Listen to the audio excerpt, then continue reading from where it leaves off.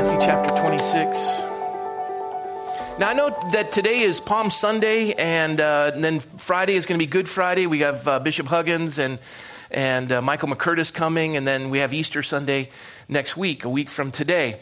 Palm Sunday is where Jesus is entering into Jerusalem, and they're laying down the palm leaves, palm branches, and their cloaks, and they're saying, Hosanna, blessed is he who comes in the name of the Lord. We've covered that in our study in the book of Matthew. And though this is the triumphal entry, and we can go through the statistics looking at, Nehemiah chapter 9 and Daniel and a bunch of other prophetic comments where Jesus, when he came in, it was the exact day and hour that the Father had predicted. But we've covered that. And so I'm not going to do anything specific to Palm Sunday, but I will stay with the text from where we left off last week. And then uniquely with the Lord, the text itself also ties in with Palm Sunday. But I will say this before we read the word. Interesting week, and it'll tie in the story, so bear with me. And you'll be standing in a minute to read the word. I went back to St. Louis, Missouri, left Wednesday night, actually 12:30 Thursday morning. So I left midnight, 12:30, around there. Took a red eye to St. Louis going through Minneapolis because you can't get to St. Louis direct on the airline I was flying. Minneapolis, and so, segmented sleep. I just didn't get a lot of sleep. Land in the morning, get to the hotel. It's about 9 o'clock, and I'm supposed to speak at 10. Really not enough time to even take a nap, and I'm dragging a little bit. I do the invocation for the event. It's a American Renewal Project. Eric Metaxas was there. We had the Attorney General of Missouri was there. A number of speakers came out, and then I had my Issachar training that I do with the pastors in the community who are interested in running for office like I did, training them. And it was just really well received, and I was very, very tired. We still had an evening event. I told the organizers, I'm going to go and grab some sleep. They said, fine. And as I went back, I set my alarm to wake up to still get there for a portion of it, and I slept through the alarm. What woke me up was a phone call from one of my kids, and it was disheartening news. I won't go into it. It was something that we were counting on that didn't happen. Let's just leave it at that. Something we were counting on that didn't happen, and it was somewhat devastating. It made us all sad and adversely affected us. I'm being positive through this process, and watching as the turmoil in the country, and you're watching as our president adultery he has committed, and things that have happened, and it's all on the news, and the omnibus bill, and speaking to pastors about it. It was tiring. And I have to get back. I've got to catch a flight the next day. I'm very groggy. And I have a memorial service that we did yesterday, and we also had a men's breakfast in the morning. So I get to the airport, and when I get to the airport, I'm on time and everything, and they say that there's weather delays on the eastern seaboard. The flight from St. Louis to Minnesota is delayed, to Minneapolis is delayed. Okay. So I wait. I get on the plane. Finally, I'm boarded, and they park us on the tarmac for 25 minutes. Irritating. I would have rather been inside where you can enjoy yourself. So sitting in the cattle car waiting for, somebody to give us clearance to take off. And they do, and we land. And if you've ever been to Minneapolis Airport, the way they laid it out, somebody, I think it was designed the Monday following the beer festival weekend. And I'm running from the gate I'm at to get to the other gate because the connection, I'm going to miss my connection because of delay. I'm running. I literally get there. And do I look like I run? I get there, and I am exhausted. I'm shaking. I get there, and they say, Mr. McCoy. I said, yes, we've just closed the gate. And I said, the plane's right there, and I see the door. Just grab it. I'll walk on. I don't even have any, literally, come on, let's do it. I'm sorry, with that really patronizing smile that you just don't enjoy. And I was polite, and I said, okay. I said, what do you propose I do? And he says, well, you can get on standby in the other flights. And I'm thinking, oh, standby. And the only flight that's open is tomorrow morning. Oh, really? Okay. And by the way, I forgot to tell you, while I was on the plane waiting to get off, they didn't have a gate agent come to connect so we could get off the plane. We're just waiting and the guy keeps ringing, bing, bing, bing, bing, ringing the bell so someone will come so we get off the plane. So I was late Their fault, not mine. Just saying. And they weren't listening, so I call, and I'm on the phone for an hour trying to figure this out. I get on standby in the next flight. 41 people deep on standby, and they're oversold by 7 seats. Snowball's chance in hell of getting on that flight, if you know what I'm saying. So I'm standing by the gate just thinking, well, all right. Well, I fly a lot, so I've moved up. And now I'm number 1 to get on the flight of 41 people. And there's 7 oversold. And now I'm looking, this is going to happen. And I'm excited. The gate's going to close in 3 minutes. We're going to give your seats away. I'm watching. 3 minutes. Okay. I walk up. I'm here. 3 minutes. Let's do this. And she's waiting, and the other lady's typing. And I'm, hello? And they finally say, well, the one lady says, let's hold. There's 2 first-class passengers, and there's a number of others. Let's just hold. They have a cart coming. She runs out to wait for it. The other lady's like, this is not right. And so finally, she gives me a boarding pass. Now, boarding pass is gold. She says, here, Mr. McCoy. I'm like, thank you. It's first class. I'm like, coming through. And the other lady who has rank says, I'm going to need that boarding pass back. I said,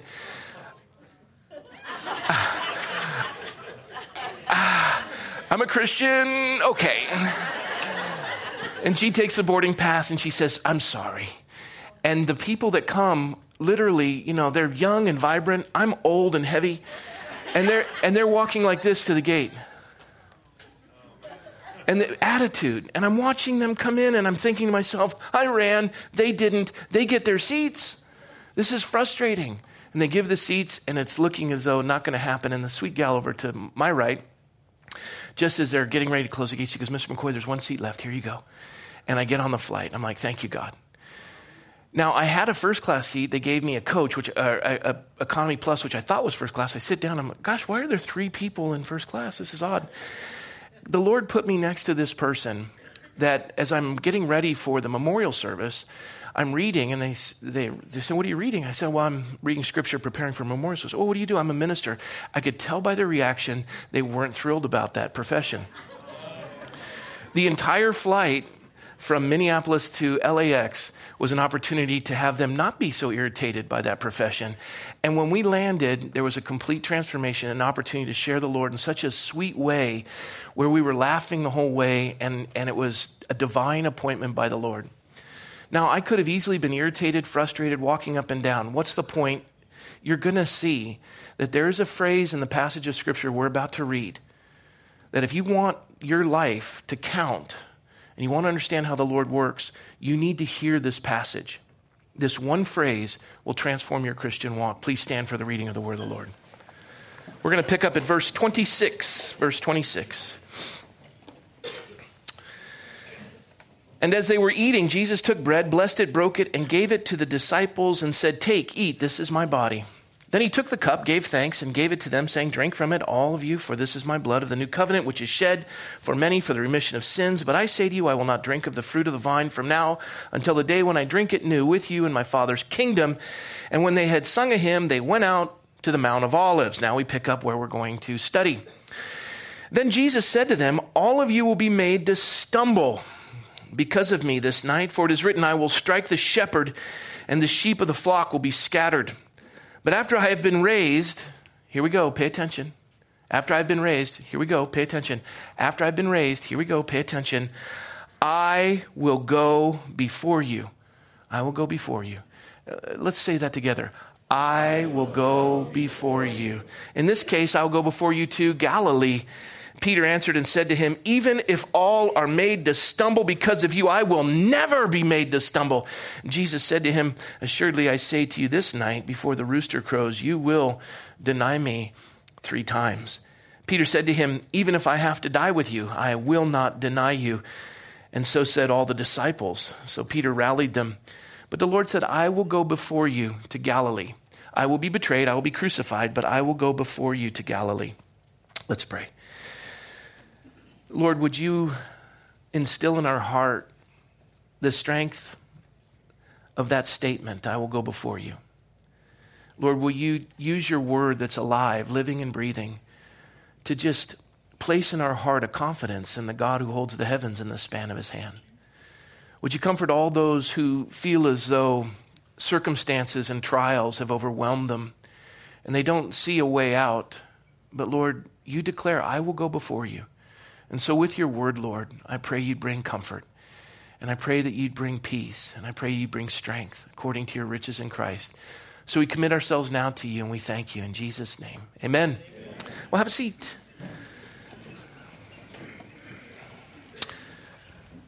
So in this passage of Scripture, they have the Passover meal. Jesus talks about the cup of the new covenant. This is my body broken for you. This is my blood shed for you for the remission of your sins. A total transformation of the Passover, that the sinless Lamb of God in a moment would be slain. Within hours, Christ will be betrayed. He'll be tried and crucified, buried, and then resurrected. And this covenant, this commitment that all of your sins, past, present, and future, will be covered by the blood of the Lamb of God. He lays this out, and they can't fathom that. And he's been speaking to them, as we've studied the book of Matthew, he's been speaking to them about this crucifixion, that he's going to be crucified. But every time he adds the crucifixion, he always adds a resurrection. And then he says to them, all of you will be made to stumble because of me this night. For it is written, I will strike the shepherd, and the sheep of the flock will be scattered. And what he's saying is, I'm going to be taken down tonight. Tonight's the night. He'd actually told him there's 48 hours to go. He actually gave him a time clock. And he keeps repeating this. And he's saying, and you're going to stumble because your leader is going to be struck. Your leader is going to be struck. And it reminds me of Isaiah 6, where the passage reads, in the year that King Uzziah died, I saw the Lord high and lifted up, and the train of his robe filled the temple with glory. Now, when King Uzziah died, the only way I can describe that to you is take the most profound political leader, or those that you would have the greatest hope in, and have them taken out. And then everything that's the antithesis of what you believe is ushered in. And that's the picture when King Uzziah died. All of the hope of Israel was in a very godly king who's now gone. And everyone is distraught and overwhelmed, as though, Israel's going to hell in a handbag. We can say that. America's going to hell in a handbag. There's just no hope. I mean, we can't believe all the things that's happening. And we can just go on and overwhelm ourselves. And we think it's insurmountable. There's no opportunity to overcome this. And if we want to take it off the national scene and just bring it local, and let's just bring it into your family or bring it into your life. Maybe you've got some addiction issues. You've got some relational issues. We can go through the whole gamut of things that you are burdened with and overwhelmed by. And whether it's financial or health, or we can go on and on and on. And then the picture is Isaiah, when everyone else was distraught, it was Isaiah who said in Isaiah 6, in the year that King Uzziah died, I saw the Lord high and lifted up. He took his eyes off the problem and put his eyes on the Lord. I can do all things through Christ who strengthens me. There's no weapon fashioned against us that will stand. See, what happens is the bigger your God is, the smaller your problems become. And this is the picture that God says to them. Your shepherd is going to be struck. The sheep are going to scatter. You're going to struggle. This isn't going to make any earthly sense to you that your leader is gone. And in his death, there's going to be strength. I mean, you're going to scatter just like the light turns on and the cockroaches run. And I'm telling you that this is going to happen tonight. But then he adds this, but after I have been raised. He doesn't talk about the crucifixion without the resurrection, but after I have been raised. And any Jew understands the significance. You hold up the pole that Moses held up, and this is where they get the logo for all physicians with the snake wrapped around the pole. This healing, everything is raised up. He's going to be a pillar of fire by night and a cloud by day. God is there. He's going to go before you. Everything in the Old Testament speaks of this. I'm going to vanquish your enemies. He says, after I have been raised, this idea of raising up this banner of God, after I have been raised, he says, I will go before you to Galilee. That's where we spent all of our teaching time. That's where we hung out together. I'm going to go before you. I'm going to meet you there. We already have a pre-appointed location, I told you, on the mountain. And if you read other gospel accounts, they knew exactly where to go. He says, I'm going to go before you after I have been raised. After I have been raised. After I have been raised. He's been repeating this, and he's looking at these amazing Peter and St. John, and you'd think they'd get it. 3 years after I have been raised. Ta-ta. After I have been raised. Ta-ta. And you think, he's going to be raised. No, the first thing out of their mouth was, even if all are made to stumble because of you, I'll never be made to stumble. Peter, That's irrelevant. After I have been raised. After I have been raised. After. Peter, you're not getting this. None of you are. Assuredly, Peter, I say to you, before the rooster crows, you will deny me 3 times. Forget about you. After I have been raised. After I have been raised. Are you getting it? Because they didn't. I think Jesus should have taught like that. But that's me. And then Peter still doesn't get it. Even if I have to die with you, I will not deny you. And so said all the disciples. And the Lord's saying, what are you don't understand. I don't need you to fight for me. I got this. After I have been raised. Death can't hold me, fellas. You're going to stumble. Understand you're going to fail. In your weakness, my strength will be made manifest. I will gain strength. When they bury me, I'll rise from the grave. This is going to be a testimony for the world that the grave won't hold me. Do you understand this? And they didn't.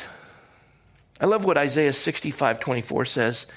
It shall come to pass that before they call, I will answer. And while they're still speaking, I will hear. They didn't even know what the Lord was saying, and they weren't even prepared to pray, but the Lord already had the answer before they ever were able to come to that place to accept it. This idea of I will go before, I wanted to show you the theme throughout Scripture. This is in Deuteronomy chapter 1, the Lord your God who goes before you. He will fight for you according to all he did for you in Egypt before your eyes. I'm going to go before you. You know, it's like a running back, and you got this just behemoth of a human being that is doing the blocking. And you get a blocker like that, and as a running back, you're like, this is great, as he's plowing through. And that's a lineman. You have the God of the universe going before you. Nothing can stand in his way. Nothing can stop him. It's a confidence in the agency of who he is. And you think, well, this is overwhelming. The problems are too big. I will go before you. I'm running, blocking. There's a pathway. You understand that's crooked, and there's mountains in the way, and there's just all kinds of struggles. Not only will I go before you, my angel will go before you and bring you into the Amorites and the Hittites and the Perizzites and the Canaanites and the Hivites and the Jebusites. I'll cut them all off. I don't care who's in your way. If God before you, no one and nothing can be against you. My angels will go before you. I will go before you. One angel wiped out 178,000 Assyrians. Can you imagine what 2/3 of the heavenly forces can do? And they're going before you. Each one of you is assigned, apparently, according to the Gospels, a guardian angel. Mine is exhausted. And these are all enemies, the Amorites, the Hittites. I can go through a historical account of it, and you would realize that God is moving forward on behalf of his people. In Deuteronomy chapter 31, in the Lord, he is the one who goes before you. He will be with you. He will not leave you nor forsake you. Do not fear nor be dismayed. I want everyone to read that quietly and meditate on that. I don't care what you're dealing with. Read that.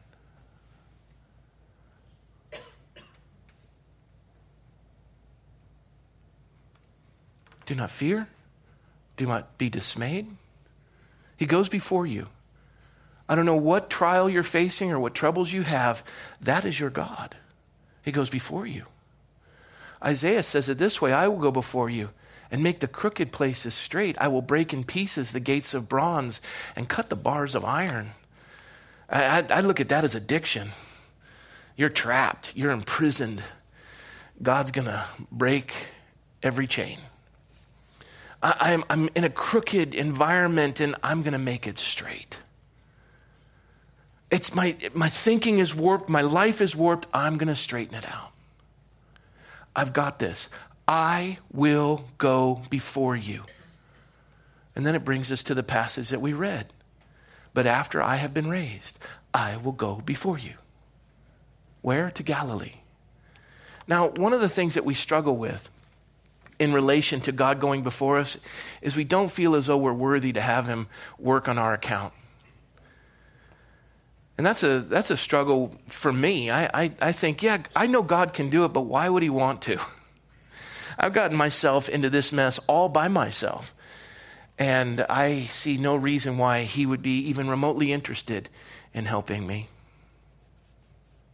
That's a lie of the enemy. God loves you. He's for you. He's not against you. You're not saved because you've earned it. You're saved because he established it. There's none righteous, no, not one, for all have sinned and fallen short of the glory of God. God isn't impressed with you because you're more moral than me. He fights on our behalf. He goes before us regardless of where we are in the process of what we call sanctification. We're all justified, just as if I'd never sinned, but sanctified, being set apart for his glory, where we're operating in his stride and we're realizing he is going before us and we're following that hole that he's blowing open as we're going through on level ground that's straight. But the realization is each of us are in a different area in regards to this idea of sanctification. And some of you don't feel worthy of it. Well, you know what? God doesn't just go before you because you're faithful. He goes before you even when you're not faithful. Just read the story of Jonah. Jonah chapter 1. He was supposed to go to Nineveh. Did he do that? Has anyone read Jonah? He was supposed to go to Nineveh. Did he go to Nineveh? Ultimately, he did, but no. Initially, he went the exact opposite direction. God said, go here. He went there. I can't fathom that kind of disobedience.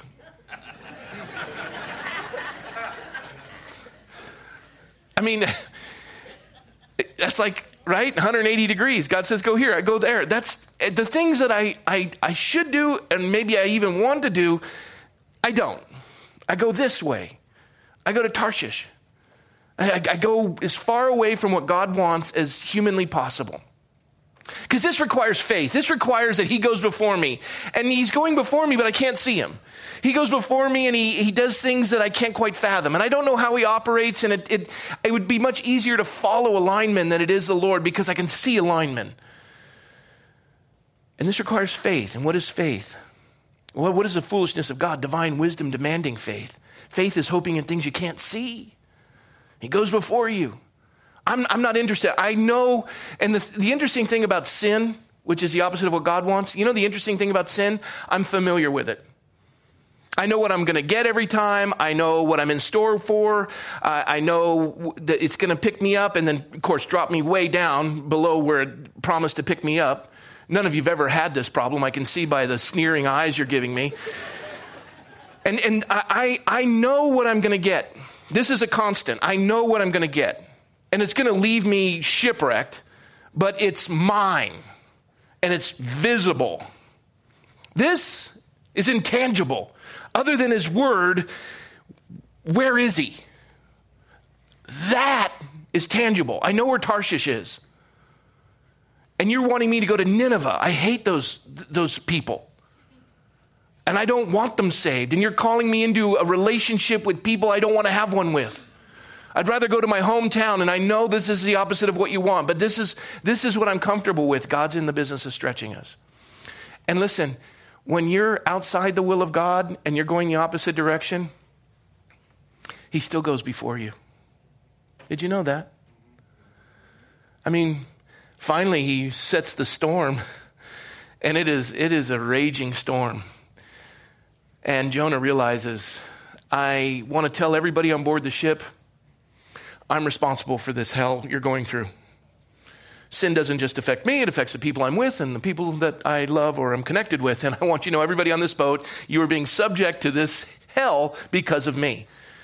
So you do yourself a favor, just throw me overboard and let's call it a day, and the storms will calm. I am outside the will of God. He hates me. He wants nothing to do with me. And they throw him overboard, and what happens? Oh, big whale shark swallows him. You go, there's no such thing as a fish that big. Look up whale shark. Look up people being swallowed by it. Look up people living having been swallowed by it. End of story.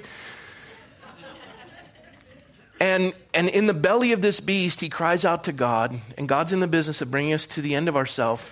and reducing us to a minimum that he might pour in his maximum. He just wants us to trust him, that we will follow him because he's going to lead. That's what he's teaching us to do. Follow the Lord, trust in the Lord, lean not on your own understanding, and all your ways acknowledge him. He'll make your path straight. He'll break all the chains. This is the way you go. Oh, but I know better. God says, no. And when you get out of line, fish. Oh, that's how it works. He takes all of creation to bring you back to where he wanted you to be. He takes all of creation to bring you back to where he wanted you to be. He takes all of creation to put you on that straight and narrow path because he loves you. And he still goes before you when you're outside his will. And the fish swallows him. And in the midst of that, he just cries out to God. What's precious is the fish spits him up on the shores of Nineveh, partially digested. Let me tell you something. He looks like Fire Marshal Bill. Let me tell you something. And while he's on the shores of Nineveh, and he still is having his pity party, he still is used of the Lord to bring him back to that place where he watches Nineveh repent in sackcloth and ashes. Fascinating, profound. My point is this. You may be outside the will of God. He still goes before you. You're his child. We don't give up on our kids when they're in rebellion. We pray for them. We let them experience the consequences of their actions. We let God put them in alignment. Yeah? And the Lord is so good at that. He's so good at that. And we fail at times. But the profound nature of this passage that touches me is that Jesus says, after I have been raised, I will go before you to Galilee. And actually, we find in the later passages of Matthew, which we'll get to, this is Matthew 28, verse 7. And the angel says, go quickly and tell his disciples that he is risen from the dead. And indeed, he is going before you into Galilee.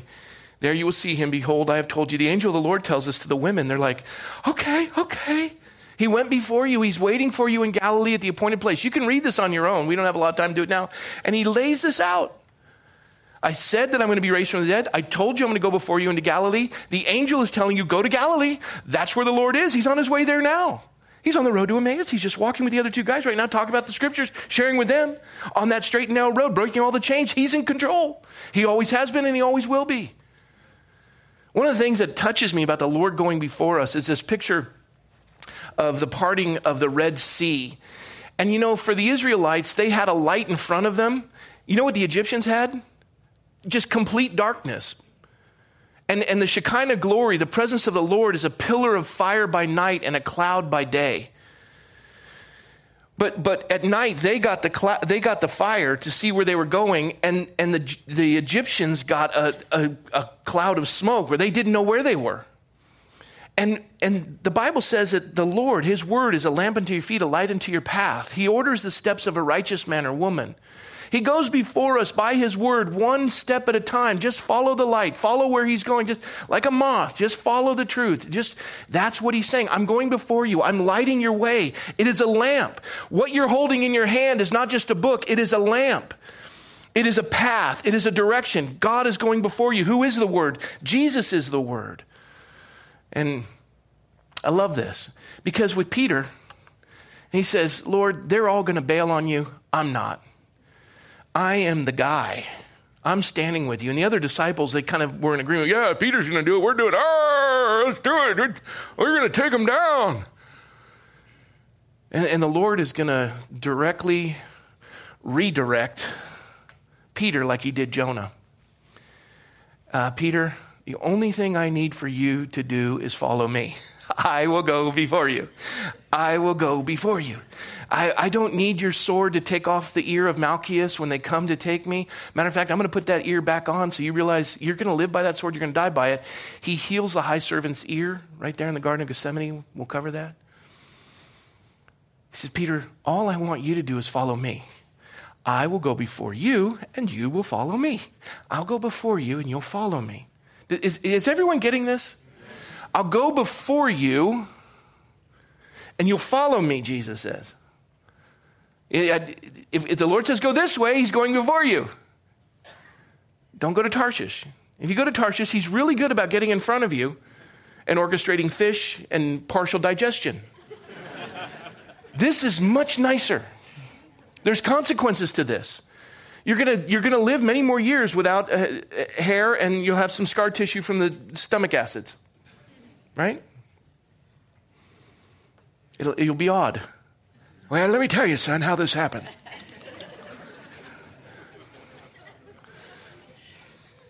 I will go before you. He did this for Peter. He said, the angel said to them, go to Galilee. The Lord said he'd go before you. And John 18, Peter is really on his Tarshish quest. He's going away from Nineveh.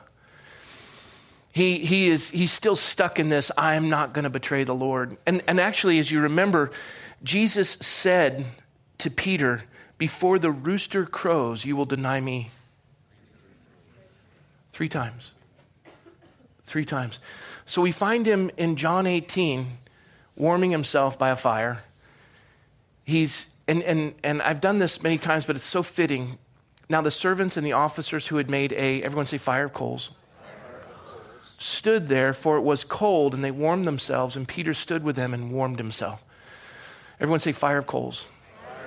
It's important, and you'll see in a moment.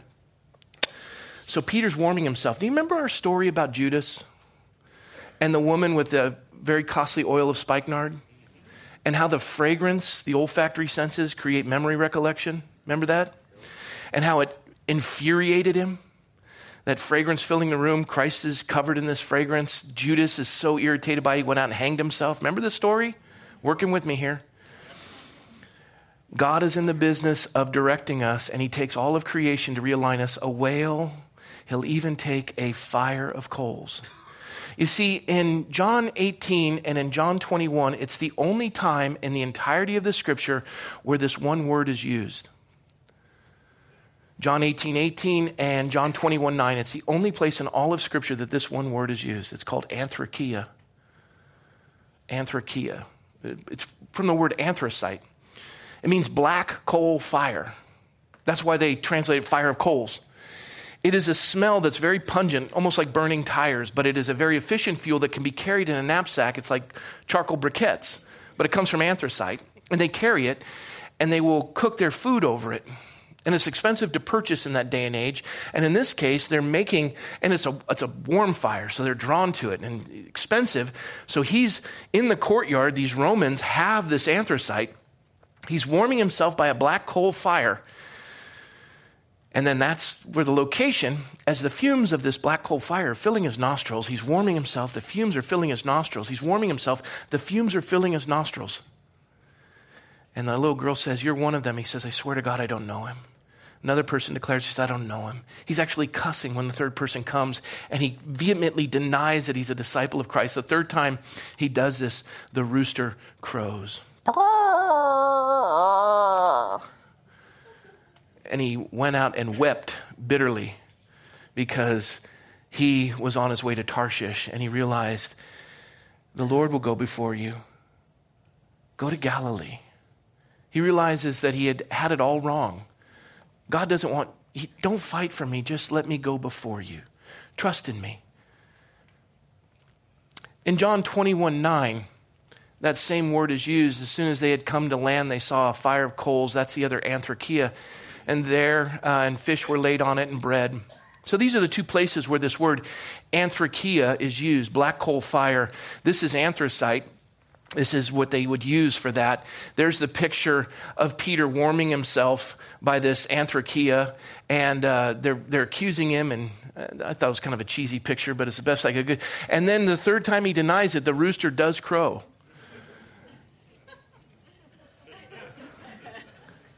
And as we remember in the passage, Jesus said to them, assuredly I say to you that this night before the rooster crows, you will deny me 3 times. Takes us to John 21:9, where Jesus is resurrected. He's met them in Galilee, where he said, I will go before you. I will go before you. Yes? He gets to Galilee. On the shores of Galilee, they're out fishing. They've caught nothing. It's God's using all of creation to remind them that he is God. And at that moment, he says, cast it on this side. They do. They have so many fish. And somebody yells out, it's the Lord. Peter realizes it's Jesus on the shore because he says, have you caught anything? He says, well, then try that side of it. And they throw it over and there's fish.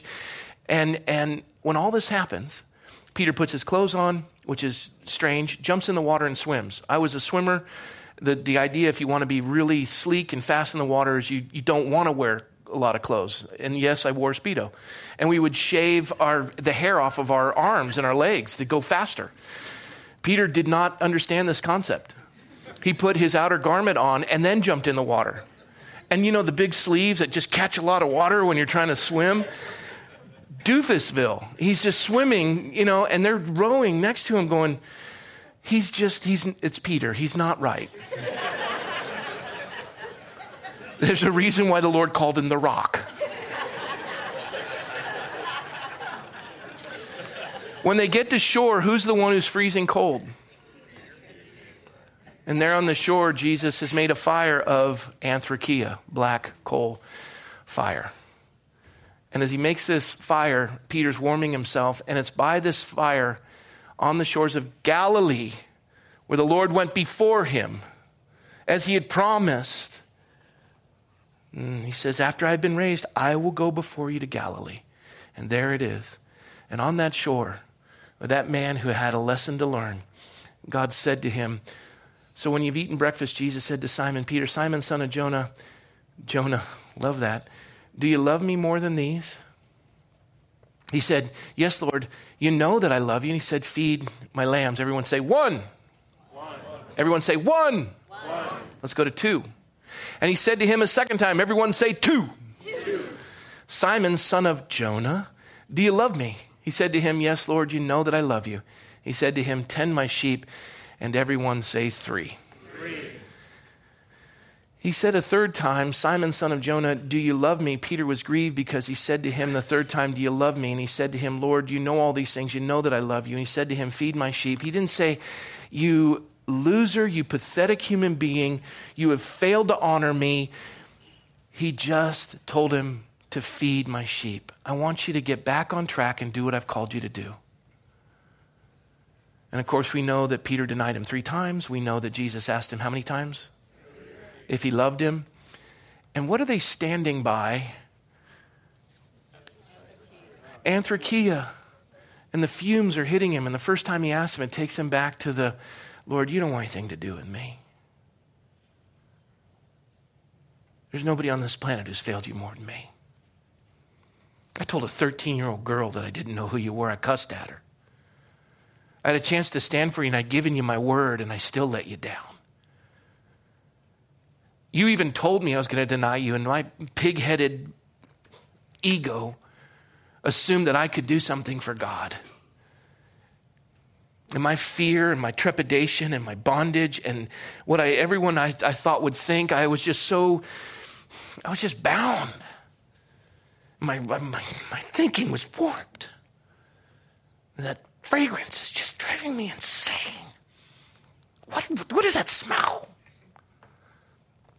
I can't get the picture out of my head. It's like PTSD. Just flashbacks. Nobody's let you down like me. Why are you asking me if I love you? You know I love you, but there's nothing in me that has any capability of doing what's right. When I try, I fail. The things I don't want to do, those are the exact things I do. And the things that I want to do, and I swear I'll do, I don't do them.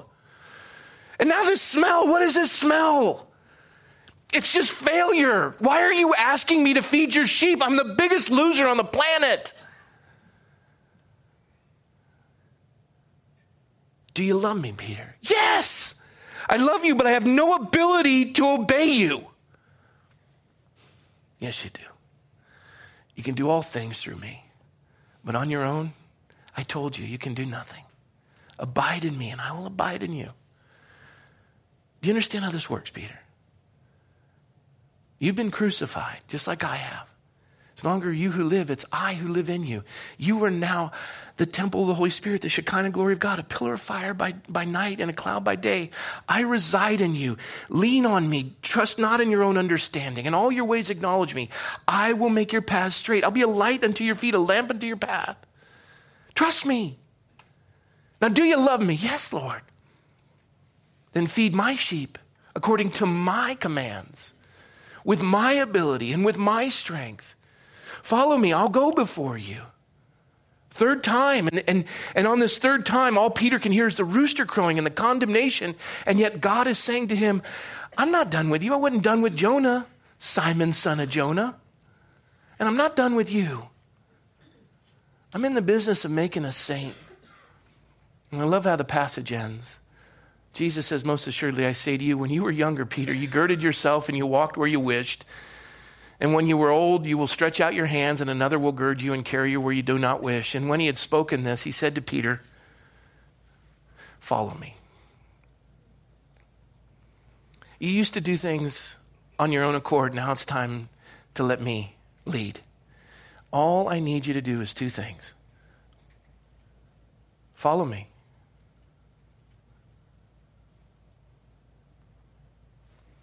The God of the universe goes before you. It's really simple. Follow him. That's just not rocket science. That's Christianity. Your enemies will vanquish. You'll be going through an airport in Minneapolis and you're thinking, oh my goodness. And yet the God of the universe is orchestrating you to sit next to this person to present that gospel to that person at that time, and you're still going to make your events tomorrow. Relax and be nice.